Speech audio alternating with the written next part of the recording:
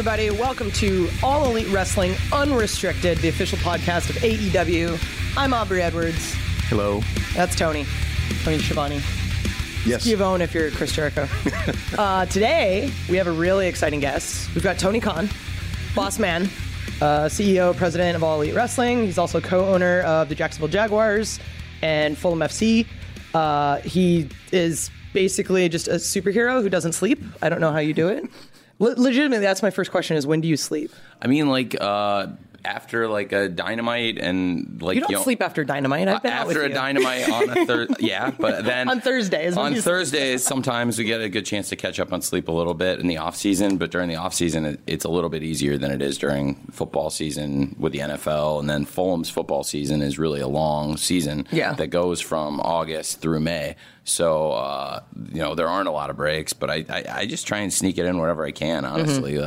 In transit. Yeah, I'm not a good napper, which is actually, I think, a good reason I'm productive, because, like, when other people would be taking a nap, I'm like, I might as well just get as much done so that I can block off, 5, 6, 7 hours to sleep at some point whenever I can find it.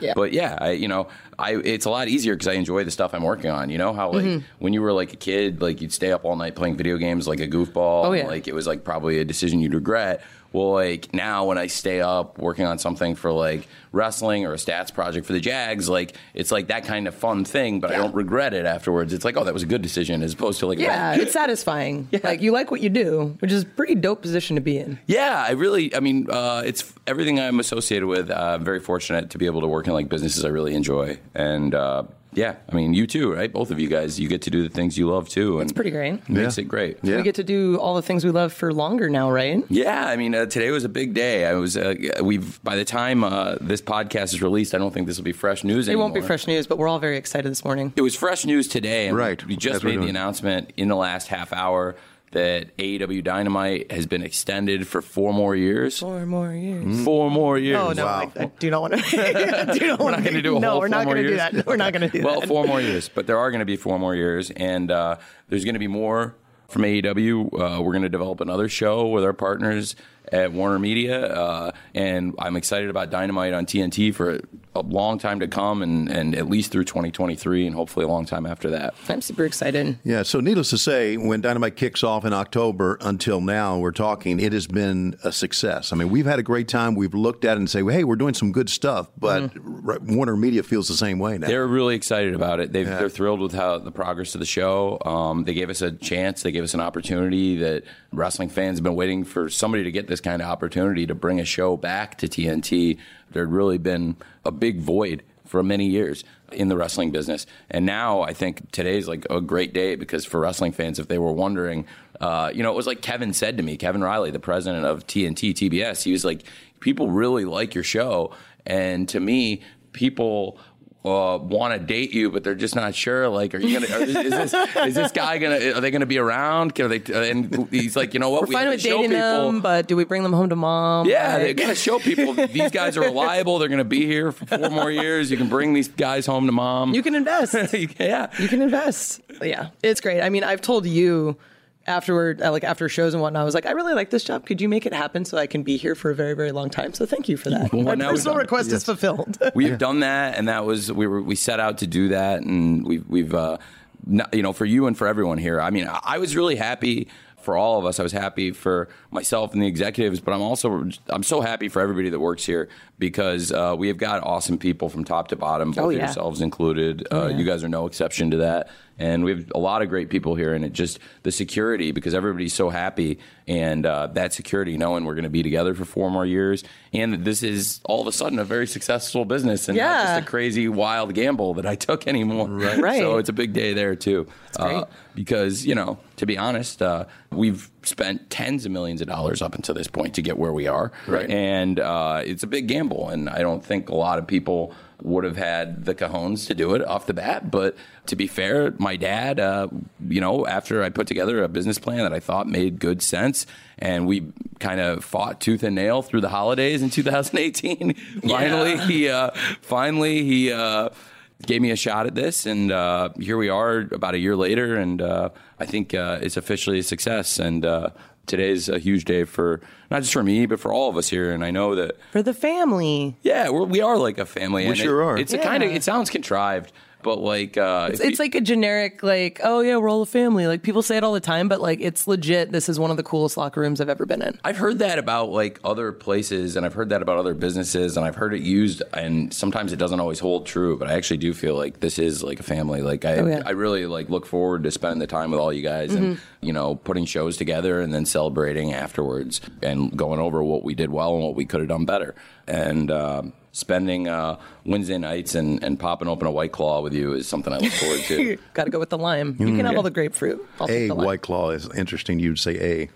It's more than a. It's many White Claws. Many White Claws. Yeah, several White Claws. Let's talk about how this all started and how it launched. And you talked about fighting through the holidays with your dad about getting it done. When did you come up with the idea of AEW and let's go with this? It wasn't exactly AEW to begin with. Actually, my first idea was something first called World's Best Wrestling, because I was trying to, which, at the end of the day, it's a similar meaning to All Elite Wrestling, trying to say we're doing great wrestling, right? And the idea of this was that I had approached Kevin Riley, my good friend. When I walked over to him, it was during a time period when, coincidentally, as today we just have inked our 4-year, lucrative contract extension with TNT. At that point, there were WWE TV rights being bid out, and they were bringing in hundreds of millions of dollars on TV rights. Yeah. And so as we looked at it, I was saying, okay, well, all of a sudden now the economics of wrestling have flipped, and really the TV show has become such an important, everyone who's watched wrestling knows that those TV shows are a huge part of it, but they're more important than ever before. All of a sudden, if you look at the economic pyramid of a wrestling company, the TV show is really the prime dollar, which hasn't always been the case. Right. It used to be people used to look at TV as something you would use to almost promote your live events and pay-per-views. Right. Those are not the driving forces. Now, we've done well, and our pay-per-views have been successful, and Double or Nothing's the biggest pay-per-view anybody outside of WWE has done in decades, not just since the end of WCW, but as Tony will tell you, the WCW pay-per-views at the end were not doing as well as ours. Right. And that's pretty great, because we came into a pay-per-view universe that people said was decimated and not a true reliable revenue stream anymore. But for us, it's been a good revenue stream. But still, for us, by far, our biggest economic driver now is TV. We invested huge resources into producing this TV show. And right off the bat, that's what I told Kevin. I was at a party in Beverly Hills. And I heard you were dressed as Macho Man. This is not that time. I was dressed as Macho Man. The first time I met Kevin Riley, I was dressed as Macho Man. And the second time I met Kevin Riley, I was also dressed as Macho Man. Was it the same costume? Like, are you getting? It was the same. It was the same one, but it was a year apart. Good. It was a year apart. It's good. It's thrifty. Yeah, I really. Something you want the boss to do is I gotta spend money responsibly. There's not a lot of money in the budget for Macho Man costumes. No, that's fine. You just get some streamers, man. That's all you need. It's actually a really good one. I'll show it to you guys. Maybe we can work it in. But it's on my Instagram. If people really want to see it that bad, they can just scroll. I think I've seen it before. Yeah, I've gone all the way to the bottom to find it. Anyway, Kevin Riley. So never mind. But in 2016, it was 2016 Halloween. I went to a party with my friend Bernie Cahill, and at the time I'd never met Kevin Riley, and that was who we ended up going to this Halloween party with. And I was dressed as Macho Man in the classic Slim Jim red and yellow outfit. Oh, yeah. And Kevin was dressed like one of the cheerleaders from SNL. Oh, my God. Craig and Ariana. So he was like Craig of Craig and Ariana, right? That's their name? Yeah, I think Craig so. And Ariana. I think that's it. So we had a nice time. And Kevin hadn't spent a lot of time watching wrestling, not a big wrestling fan, but I think everybody kind of knows the Macho Man. And it's not really about what your costume is. It's about getting to know actual people. And I got to spend time with Kevin, and we had a great time. He's a great guy. And then the next time I saw him was a year later on Halloween again. And again, I dressed in the same costume, and I saw him again. He was in a different costume this time, like people are supposed to do at Halloween. But for me, it was just like the one day a year I got to wear that and get away with it. So I was, with him, and we had a nice talk. And that was the second time I met Kevin. The third time I met Kevin was the charm. We were at a party on a Friday night. It was April 6th of 2018. And Bernie had invited me out, and I don't know why I ended up going. I guess, I just wanted to do something fun. And so we went to this party in a very large house, I guess a mansion in Beverly Hills. And Kevin was there. And I didn't know a lot of people there, but I knew Kevin.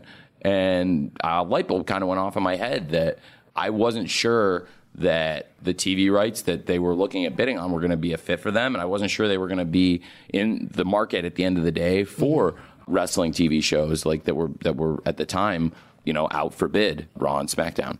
And I had a pretty frank talk with them about the state of the industry and where the TV rights were heading and the history of TNT in the wrestling business.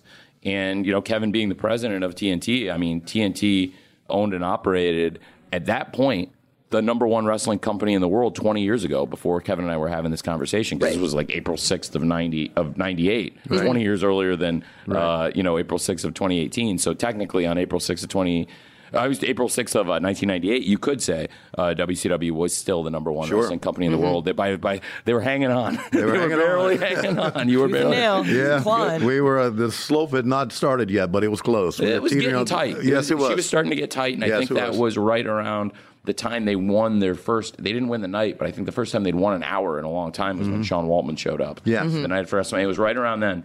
So I said to Kevin, 20 years ago, the company that you operate owned and operated the number one wrestling company in the world.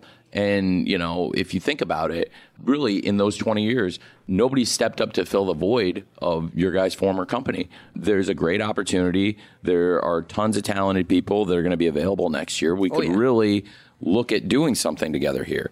And Kevin did not blow it off immediately. He was like, that's kind of interesting, man, and not like committing to talk. Like, maybe we could have another conversation about this at some point. So I immediately went back to the bar and grabbed Bernie. And I was like, all right, man, I think I got something going here. And Bernie, I don't think Bernie understood like how he was like, oh, it's interesting. Yeah, sure. Okay, well, maybe. Yeah. But I really started to develop the idea in my head. And then started to really go out and put together a list of like, okay, well, who would you want to work with and who are the people that are going to be available next year that you could put a viable wrestling company with together in terms of headliners and people that could work with you on it. And a lot of those people are here now.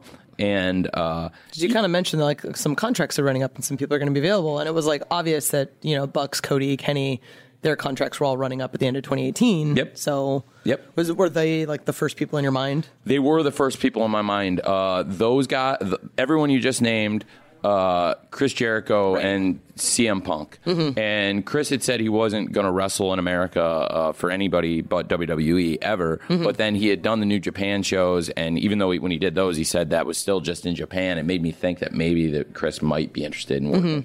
And so I started having conversations with Barry Bloom, who represents Chris and Jim. Oh, yeah, and, I met Barry. He's a cool dude. Yeah.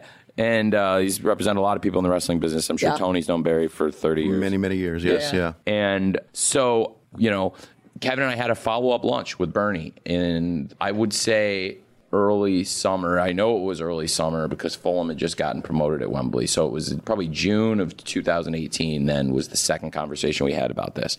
And I had just brought all the Fulham players to America. So I was in LA because I had just come back from London with the Fulham team, and they were celebrating the promotion game at Wembley.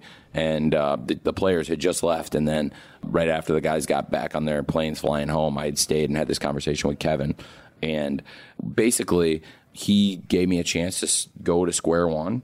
And like anybody else would, he put me on the ground floor, which is a way to get my foot in the door. He put me on the ground floor with their finance, marketing, legal, and everybody they had in terms of development to see if this was like a credible idea. And basically, I had very few conversations with Kevin about this over the next several months, and really like he had a great team of people at Warner Media and TNT that he wanted to vet this idea because it sounded interesting to him, but I think he wanted to have it's a really, really large and really, really efficient operation. I think he wanted all of his vice presidents and all of his directors to have a good chance to like vet this and see if this makes sense, if this is a good idea.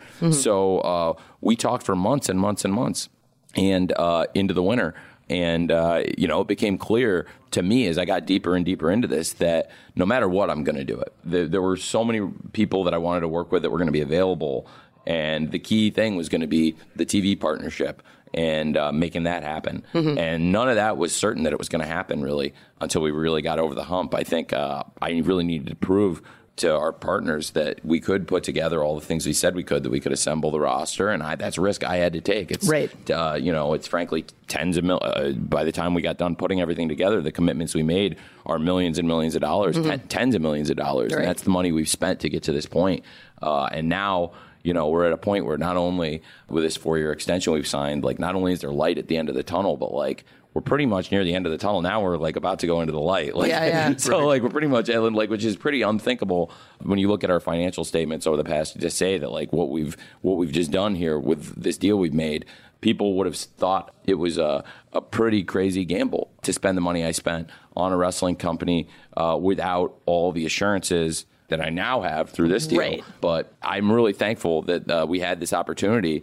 And really what TNT gave me a chance to do is bet on myself and bet on our team that we could make this successful, and that, if we made these commitments and went out and, signed Chris Jericho, signed Cody, signed the Young Bucks, signed Kenny Omega, bring in JR, and put together a viable business plan, that they would want to work with us.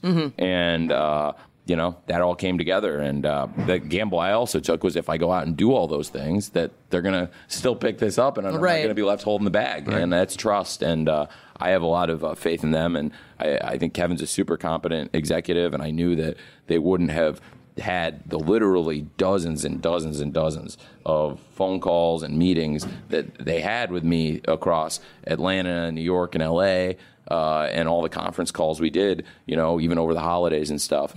I just knew that they wouldn't have shown that kind of interest and committed their own time if they weren't interested in making a commitment.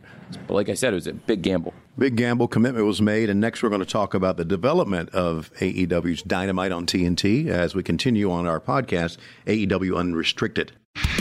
This is AEW Unrestricted. We're talking with Tony Khan. We talked about the development of Dynamite on TNT. And now, Tony, you're hands-on. You're behind the scenes. Something you always wanted to do, right? I mean, you're at the gorilla position. You kind of run things. You're a hands-on owner. I mean, this is what you envisioned you wanted to do when you had a wrestling company, right? Yeah, I think so. It is. You write the shows. I mean, we work as a group, yeah. I mean, but at the end of the day, I'm the head of a creative committee and the matchmaker, effectively. And yeah, it's something I always did want to do. It's a lifelong dream come true, but also like to surround myself with like so many great minds to work with, where you've got the greatest staff I think we could have put together. Our production meeting, I always say it's like a standing room only production meeting. It is. It's very large. There's quite a few. And when you look around, it can be very intimidating when you look at all the great minds in the history of wrestling, and not just the people that are, the more prominent executives, like, with Cody and the Bucks and Kenny, but we got JR, and then look at people that wrestle for us, but also coach, like Dustin Rhodes and Christopher Daniels and their experience in the business, and then some great retired wrestlers. Dean Malenko, Jerry Lynn. Right. They have great minds for the business, and we have so many great people. And then, Chris Jericho comes in and who's got more experience in different companies and different countries and has reinvented themselves and worked through different eras and worked with so many different people. So we have the benefit of all that experience and try to use those resources. Sure. And that's why we all meet together and work together and try to come up with ideas together that we all agree make sense. And that's, sitting at the head of that collaborative process is a dream for me. And yeah, I'm pretty hands-on. Yeah, that's true. I don't know why somebody would want to take over a business and then put it in other people's hands. Sure.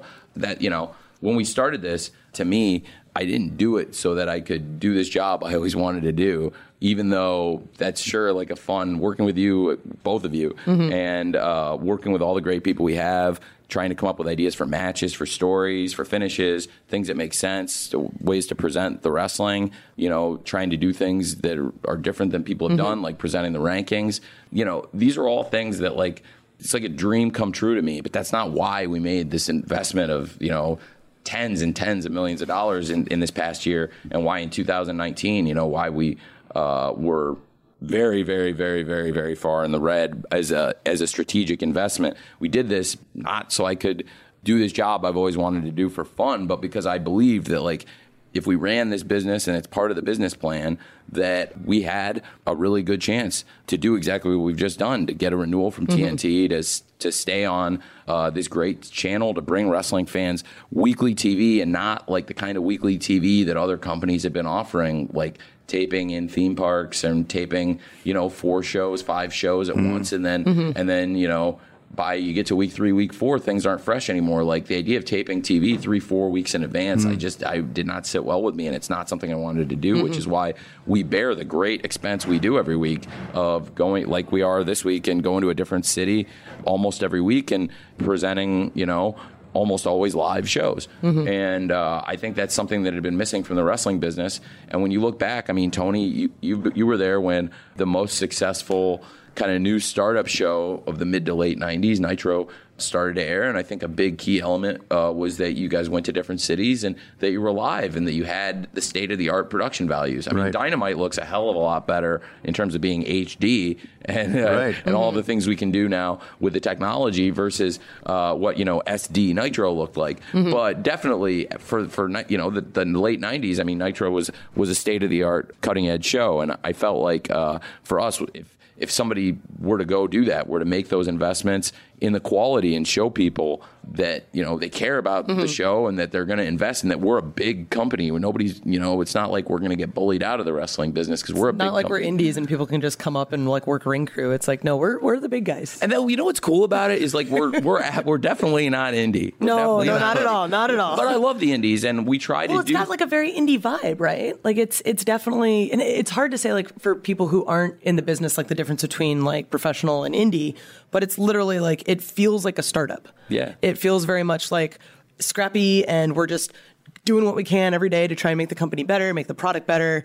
But as you said, there's a lot of money behind this. Sure. I mean, you've worked, in your past life in development, like, you're familiar with these startups and, whether it's Silicon Valley or the wrestling business. It's all the same. There's a lot of similarities. Yeah. Like, I don't think people realize, like, how easy the jump was from video game development to wrestling. It's like, oh, yeah, no, there's a lot of things that are very, very similar here. Yeah, I mean, and so we do have that kind of startup feel, but I try to keep it, like, when you see these startups where they spend so much of their thinking trying to keep it really collaborative and find ways to get people to enjoy working together and make it like a fun place to work. We try to do that. Like, this is the most fun place I've ever worked. And I feel like if we just keep it that way, that, people are going to want to come here and people are going to want to watch the shows. They see how much fun we have putting them on. And I think we have a lot of interest. I believe that over the next several years, especially now that we have this commitment that we're going to be on TNT with Dynamite for another 4 years and hopefully a long time after that, I think you'll see a lot of wrestlers and a lot of people in the wrestling business are going to want to come to AEW because they've heard about what we're doing and they've heard what a great environment this is to be in. I mean, just simple things like all of us go and hang out after a show on Wednesday. Yeah. Like, it's not like we have our little cliques and we just do whatever. It's like, no, like, legit, we find wherever the hotel that Tony's hanging out at. And then we all go there. And, like, I'm just having conversations with, people who have been doing this, like, 10, 20 years. Like it's nothing because we're all just coworkers. It's a great, and sitting there after the post-show, getting some drinks and talking about, what, like I said, what things that went really well, things that didn't go well, and what we could do better and what we should do going forward. I think we've all learned a lot from it. And what's crazy is, I mean, we're committed to doing this for 4 more years. We've only done 14 of these shows. I think by the time this airs, we will have done some more. But, through 14 shows, I think we've learned a lot. And, it's a steep learning curve. I mean, we have a lot of guys on the roster who've never done, like, I never did live TV before this. Weekly live TV. Weekly live TV on top of that. So it's absolutely crazy. And the amount of knowledge that our entire roster has gained is just insane if you think about it. Yeah, and so what Tony asked about being like hands-on, yeah, I am really hands-on, but I think it's been good. I time the shows, and you're literally in the ref's ears. Like, I don't think people realize that. Like, I talked to a bunch of my friends who like are know you through football, and they just assume like you sit in an office and write checks, and like Like, that's the thing about being an owner in any business. And actually, I'm not like that in any of the businesses. Now, I don't run the day-to-day of the Jaguars, but I did create like an analytics department that that has work product and presents information and tries to contribute. Right. And I'm not just like sitting back and watching people do stuff. And here, you're literally telling us like 5 minutes left, buddy. 5 minutes left. And you call everybody buddy. And that's like my favorite. I actually don't call everybody buddy. I call you call me buddy. I call you buddy, but I call Bryce, and I yell at Bryce a lot. Yeah. But I love him. So, and same for Rick. I'll yell at Rick too, but I love him. Obviously talking to the referees and Justin about the timing and with JR and Excalibur, you're hitting up the camera Tony, guys. And Tony, like, Tony can tell you, like, you've worked different places, and you've worked for me, and you've worked for Vince McMahon. Yes. And I am not in your ear as much. No. And I am in your ear sometimes. But when I am in your ear, I try not to do it when you're talking, because I don't really understand when you're like. If Jim and Excalibur are talking, that seems to me like the best time to talk to you. Right. If you and Jim are talking, it seems like the best time to talk to Excalibur. Right. And when Jim, definitely, when Jim's talking, I don't really understand. Like, I can't really imagine talking to Jim when he's talking. It's like, let Jim do what he does. But like, he's Jim Ross. I've heard that's what they do. I don't really understand why they do that. But yeah, it's a great position to be in, and working on this stuff. I think we've also been able to do like some forward planning and do some stuff that, develop young wrestlers and, having a forward-thinking mindset, knowing that we were not planning for the short term, trying to hotshot book, but like, hey, we're looking years ahead. We'll look at how, Max, MJF, from the beginning has been treated here. Like, you could tell he was somebody we really believed in. We were going to put in a special position. I mean, it's funny because he's now, we did a contract extension with him through the summer. Now we signed him through 2024. Right. So he'll be here through this. Crap. Yeah, I know. You're stuck with Max. God damn it. But he's done a great job, whether people like him or not, or like what he says. He's very good at what he does. People are very compelled. Very good at what he does. And for such a young person, people don't probably understand. I don't know anybody his age who has a greater appreciation of the history of the wrestling business. Oh, yeah. Learning from everybody who's done it and learning what to do and what not to do. And have had the benefit of knowing that this company has a lot of runway and we can do things, forward-thinking things like that. And I try to keep my eye to the future like that. But it's really like working in the booking meetings and then working on the roster and bringing new people in and trying to get people to stay and extend them has really been one of my favorite things I've ever done. Right. The company is different in that there is not a main office for this company. There's not a main production facility for this company. The Bucks live in California. You're based out of Florida or Chicago, and you're Atlanta. I'm Atlanta, and Cody's in Atlanta, and I don't know if Kenny's always in Japan or where he is. Yeah, Kenny's in Florida now. Florida, okay. Yeah. So it's just it's still, and we got production in Nashville with Kevin, and production in Atlanta with Comeback Studios. So it's a very spread out company, but it seems to work very well. I mean, we all assemble on the phone every week, and early in the week, and talk, and then the next day we all travel, and then we all get together. We production meeting, and it's really for a quality of life. I think everybody seems very happy with it. It's great. It's a really fun thing we do. Yeah, and it's nice having weekends again. The other thing I haven't talked about.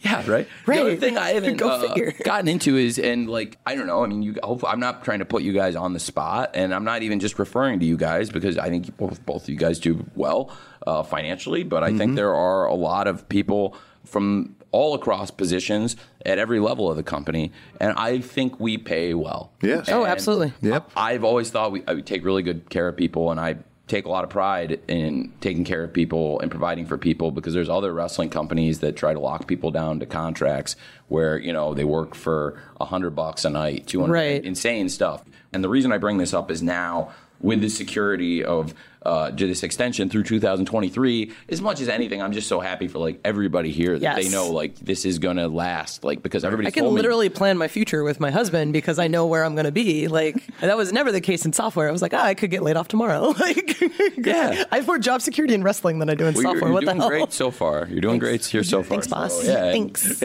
Through years in wrestling, though, Tony, and I'm talking about back in 70s, 80s, it was always the boys really weren't taken care of. They never had insurance back in the days. They always traveled 800 miles a round trip and would work for a payoff, and they didn't like the payoff. And it was always seemed the fact they don't have to drive from city to city. Yeah. Like, it's nice. This has completely changed the business. Oh, my God. It really has. It's a business model people told me they thought was crazy and wouldn't work. The idea of bringing everyone in for weekly TV and not having everybody in one place and paying people really well. And people thought that the amount I pay per date effectively, because we don't do house shows, they thought it was nuts. Like that you'd pay somebody that per date. But yeah, I think we've proven now that, we've put this deal together that is a viable structure, that we don't need to wrestle 5-6 nights a week, that we can get together and put together a great Wednesday night Dynamite and get some great content. We're going to be developing more shows and more content, but I also don't want to oversaturate. I think there's a sweet spot, and so I'm never going to try to produce so many shows that you can't keep track of what we're doing. To me, like a 2-hour Dynamite and now the new 1-hour show we're going to develop is a perfect amount of TV. If you want more content, we're going to put things on YouTube. We'll put things on BR Live. But really, I think a 2-hour television show and then an additional 1-hour television show as a complimentary show, I think is going to be really strong. And that's another part of the announcement we haven't really gotten into today is the development of a third hour of television. It's also going to be huge for us and allow a lot of our young roster more exposure and more chances to work on television, because as we know, in a 2-hour Dynamite, you can only fit so much in. And you don't want to try and fit too much in. And it's honestly, like in the 14 shows we've done, I think it's a lesson at times we've learned that like the best shows we've done have been the shows, in my opinion, where we let things breathe and everything had a chance. A big show for us was that Jacksonville show we did on New Year's Day, which really turned the tide. And honestly, best show of the year. It was one of the best shows we've done, and we started talking this 4-year contract extension right after that show. Right. And it was a big show. I mean, it was like when a football player plays a game and then the owner brings you in the next day, and it's like, look, it's not because of this one great game you had that you're getting this contract, but it's a body of work, but that's the game that put me over the top. And I do think the show we did in Jacksonville on January 1st was the show that put us over the top to get this 4-year deal.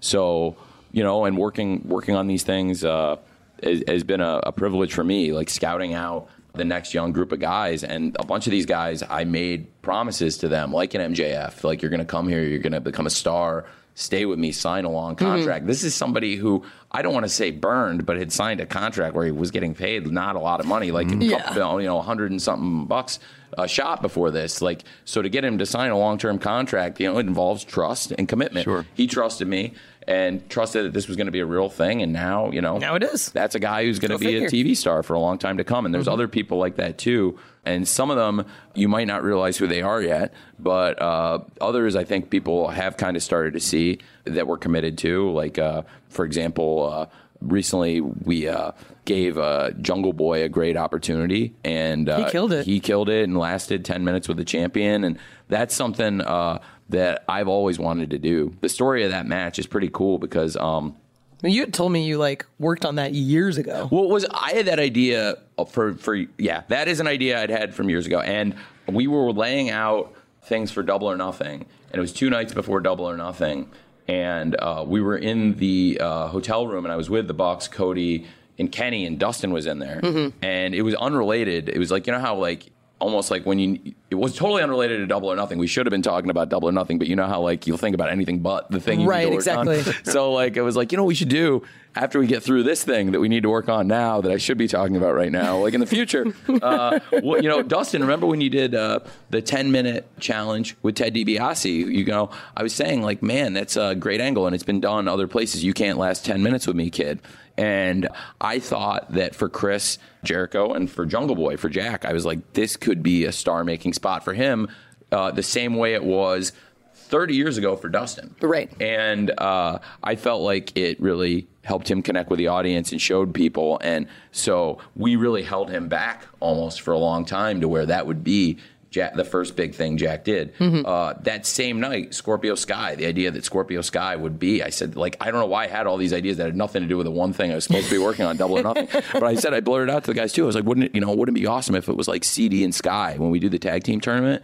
Start it when we get to TV, and then it's CD and Sky, but CD gets knocked out, I'm sorry. It's have it be CD and Frankie. Have it be CD and Frankie. And so it looks like it's going to be the more experienced team of Christopher Daniels and Frankie Kazarian. Have CD get knocked out with a package pile driver by Pentagon, which was the original idea. Yeah, which was insane. And then Sky in street clothes, who's not even supposed to be in this tournament. Well, he's going to be the last minute sub, and he'll come in. He'll win all 3 matches, get the pins in all 3 matches, and he's going to look like a real star. And then wouldn't it be cool after that if he worked with Chris Jericho and he really got on the map?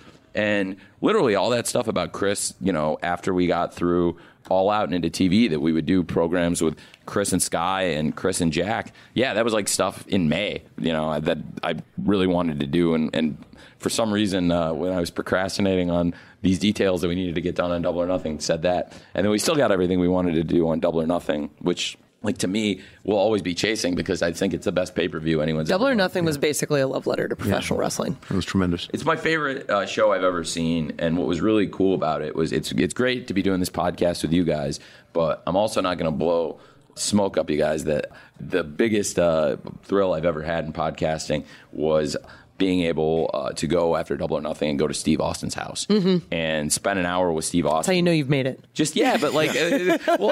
We went and talked for like an hour, and he wanted to keep the Double or Nothing stuff fresh. And so Steve and I had a good chat for an hour and talked football. And that was when I said, Steve, let's not talk football at all on the show. Let's just do a wrestling show. And maybe at some point, we can get back together and do a football thing. And I love Steve so much. I think they got Steve locked up over there. I don't know if we're ever going to get to do a football show now, right. but I'd love to do it with him someday. So, to have your hero bring you in and give you a chance to talk about it.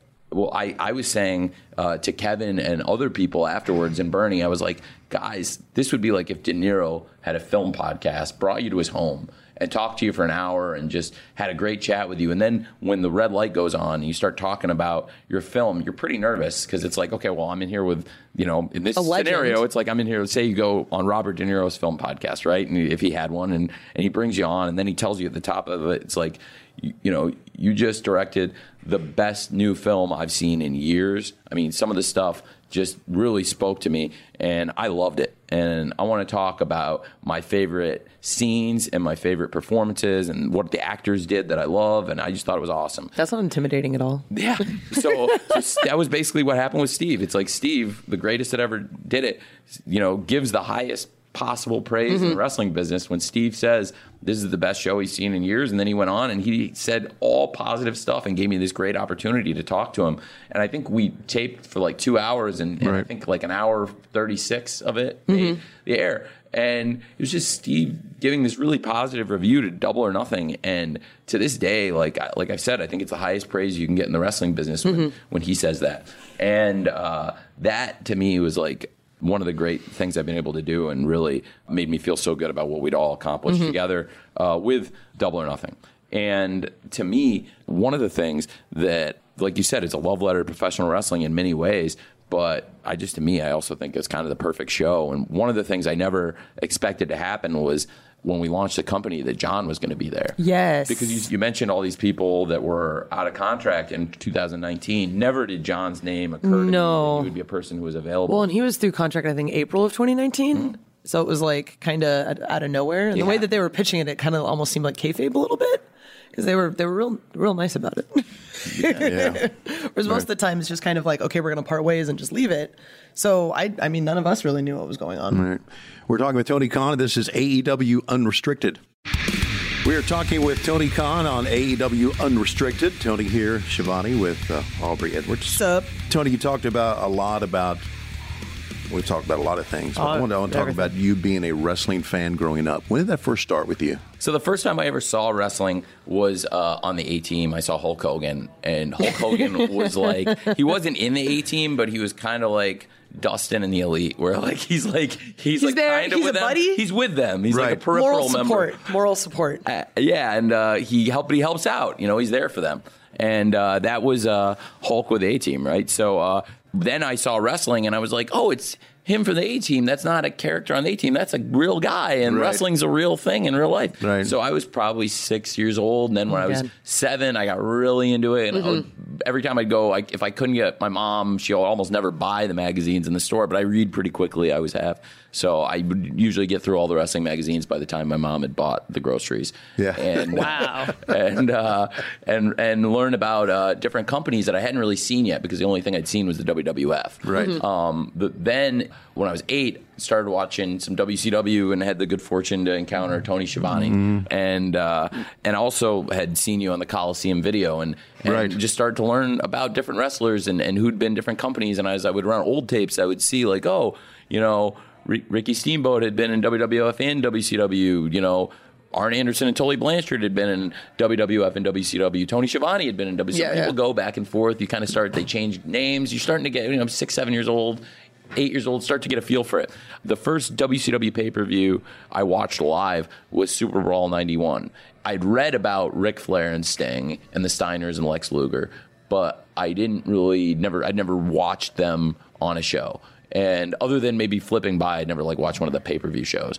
And then Super Brawl 1, I had dinner with my parents, so I missed the beginning of the show. I was taping it. I came in maybe, I don't know, an hour in, and it was Dustin Rhodes versus Terry Taylor with Dusty on commentary. Oh, Right. boy. And it was like, I know Dustin and Dusty from the WWF because they had just left. Right. Dustin had just done the aforementioned 10-minute thing with Ted Yeah. DiBiase. Right. And you know, Terry Taylor, that was the Red Rooster. So Yeah, that's I right, knew that's I knew right. all those guys. Right. And immediately I was like, okay, this is legit. Like they're in what was it? It's St. Petersburg. What was that building in St. Yeah, Petersburg? Bayfront Center. The Bayfront Center. You guys That's were in right. a nice building. Right. It looked good. I was like, oh, this is good wrestling. And immediately that's what I want people, you know, even if you don't know everybody here, but you've heard of them, I think there are enough people here that most wrestling fans will know that they'll want to give it a chance, and then they'll see Right. the show, they'll see it looks good, and then they'll see these people they've heard of, like, well, maybe I haven't seen Kenny Omega before, but you'll watch him and say, well, how Kenny Omega's pretty good, or the Young Bucks are pretty good. And to me, that was like with Ric Flair and Sting and the Steiners. I've always said when Chris came in that, you know, I compared it to like when Hogan came to WCW, in that there were, again, all these people that maybe, like, there were people that had never watched Sting before, but they'd heard of Sting. And then when Hulk came in, it's like, well, who's going to be in WCW? I've heard of this Sting. Like, oh, Sting, you know, he's pretty good. Right. And I think it brought new audience to you guys in WCW. So for me, as a kid, just tried to consume as much of it as possible. So then as I got older, I would watch as much as I possibly could, and then got started using the internet in 94, 95, AOL, Prodigy, these different services. And it wasn't Google yet. Now you would use Google as like a verb, and you'd say I Googled something. But I guess it was probably Lycos or Hotbot or something like that, Yahoo maybe. And just put in, is wrestling fake or is wrestling real or whatever. And the RSPW FAQ, like the frequently asked questions of fans, came up, and it was like pretty much almost anything I would have thought of to ask, and then some, and all these, you know, crazy, like the Steiner brothers are actually brothers, the Beverly brothers are not. Like, Right. Right. And like the list of who's actually brothers, the list of, you know, real names, and like how the idea of, you know, wrestling being a work, and how it works, and, you know, the job of a booker and all these things. And it was just a long description of, for somebody that didn't know anything, and to me, probably being 11 or 12 years old at the time, it was pretty eye-opening. That's how I learned a lot more about the business, but it all made perfect sense with kind of the Pro Wrestling Illustrated work narrative that I'd been given all Right. these years. Sure. It all kind Right. of fit into it. I'm like, oh, that makes sense. Yeah. And so then started following it in a totally different way, trading tapes and watching the different territories. Like, you know, a real passion project for me last week was being able to do what we did with Memphis Wrestling, which is one of my favorite territories. And I've got stacks and stacks of all the tapes of different TV shows from there over the years. And we had Austin Idol come in, and I told him, I was like, I failed a science exam in high school because I stayed up all night making a Best of Austin Idol in 1987 tape, and it was like probably not a good use of my time. But in hindsight, yeah, maybe it was a good use of my time because I learned a lot from those angles and those promos and that they were doing. But yeah, it's always been important to me. So for 25 years now, since 1995, I've been writing shows called Dynamite in notebooks or in Word files, or Dynamite's always been the name of the show that I wanted to do. And to be able to actually do Dynamites now, it's, you know, it's been on different nights of the week. There were blank night Dynamite, but to be able to, it has been Wednesday Night Dynamite. To actually be able to do Wednesday Night Dynamite is pretty awesome. You've been writing shows as a hobby for 25 years. Well, yeah. Yeah. Wow. Yeah. And I saw Randy Hales at the show in Memphis, and it was I guess it would have been on AOL or Prodigy. I was using both.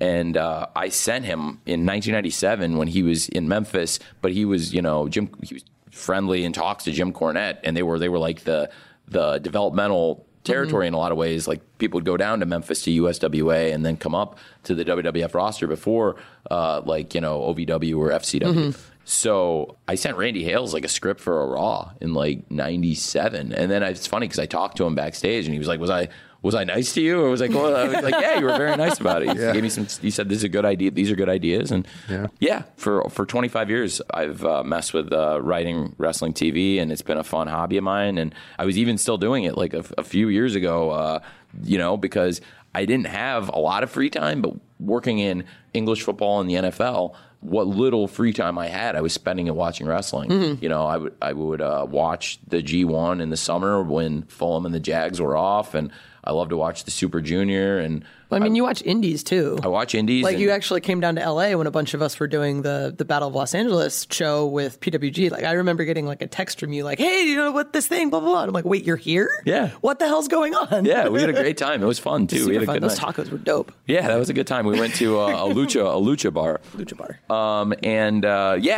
I go to PWG. I go to Rev Pro sometimes, and when I'm in London. And I still like to go to different shows and see different people, scout, get to know people, and I think it's benefited us. But absolutely, I'm still a huge fan, and I think that's one of the things we have benefiting us at this company is like really everybody here like loves wrestling. It's not like a job or someplace they don't want to be, and really.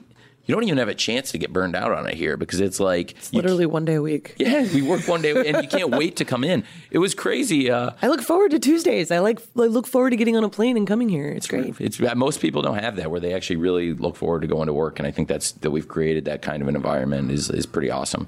And it makes me really happy that it's going to continue for 4 more years now and then some. It was going to continue either way. I wasn't going to back down my commitment to this, but if we would have had to pivot, we would have had to rethink things, and now it's like everything we're doing and then some, we can just move on ahead and double down, and going into Double or Nothing 2 in May, we can truly go Double or Nothing now, right. and it's pretty awesome. Your retention for facts in wrestling is amazing. Oh, my God. We talk about it all the time. We say, he knows everything about you. He knows everything about your career. It's something that, you're like it's a cliche, but like an encyclopedia of pro wrestling. When you and I were talking about you taking this job, I'm obviously super familiar with your career. Right. And told you that, you work in baseball and you've worked with the Atlanta Braves. And I mentioned that the first time I saw the Braves, that 91 World Series, I just turned 9 years old. Right. And instead of watching Game 7 of the World Series of the Twins and the Braves, who are now both great clients of my analytics and engineering firm, True Media, providing them baseball analytics. But back then, I was excited about that Game 7, but I was way more excited about Halloween Havoc 91. Jim Ross and Tony Schiavone calling it. Yeah. Tony, I don't know if you still have that pink bow tie. I think I do. I think I have all that stuff. And you remembered, we were sitting down, you remembered PN News and his rap. You remembered the words of the rap, right? Yeah, word up, it's Havoc. No, I don't think. Well, we don't own this. I shouldn't.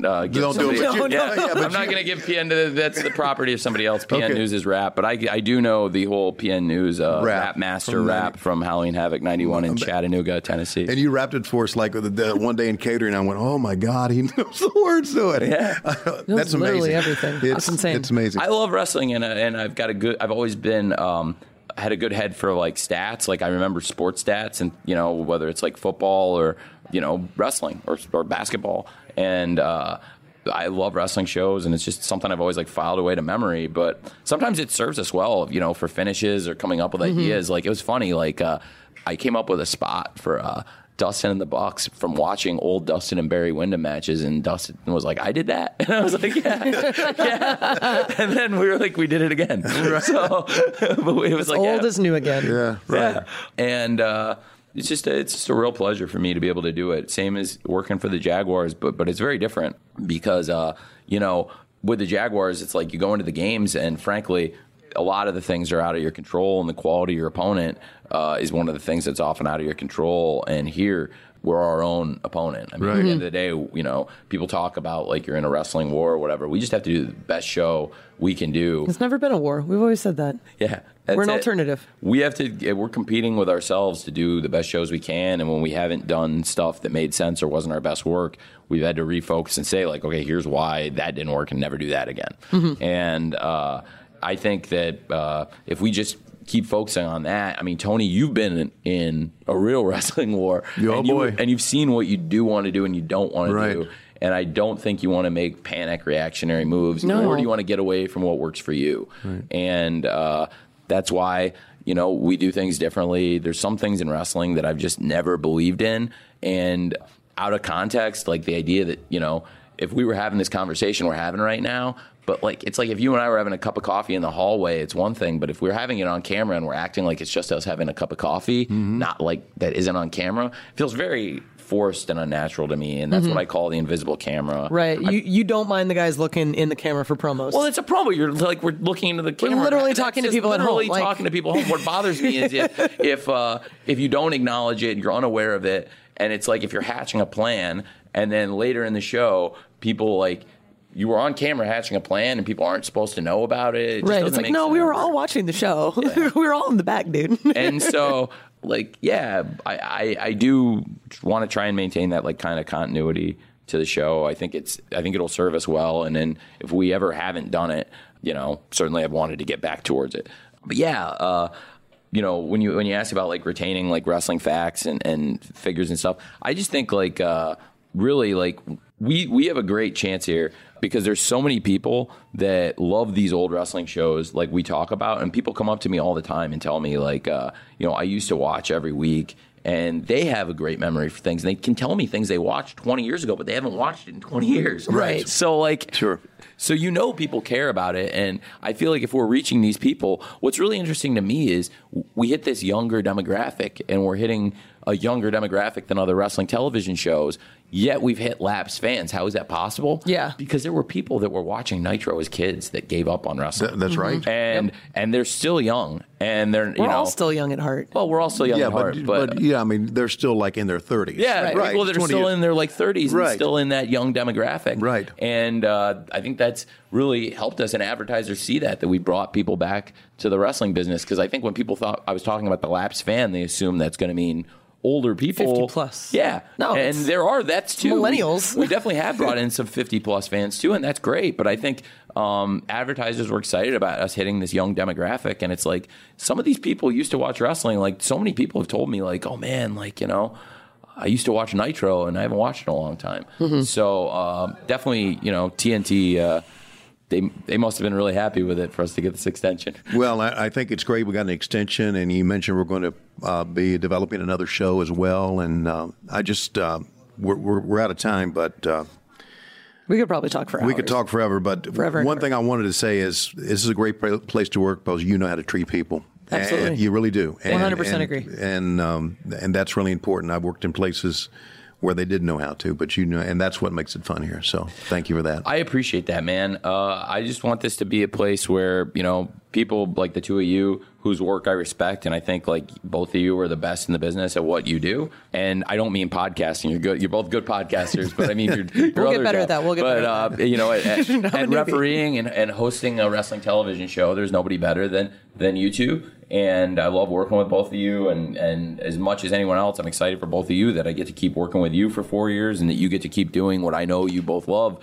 for 4 years. You know, Tony, when I talked to you about coming back here, we talked about how I'd heard you say on podcasts, and I wanted to know if it was true that, you know, you regretted 30 years ago leaving the WWF. Yes, yeah. And you went back to WCW, and you said, what have I done? Why have I left? And I'd like to think now you don't regret it anymore because you're here, and like, I'd like to think you'd rather be here than stand. It all worked out. Yeah, you're right. It all worked out. The road leads here. So there's no more regrets. No more regrets. They wouldn't take you back. No, no more regrets at all. That's great. Thanks, Fantastic. Tony. Thank you. All right. Don't forget, you can subscribe to AEW Unrestricted for free wherever you get your podcasts, and tune in to Dynamite Wednesdays, 8 o'clock Central on TNT, which has been extended for 4 years. 4 more years. Okay. I'm Tony Schiavone along with... I'm Aubrey Edwards. Thanks for listening to...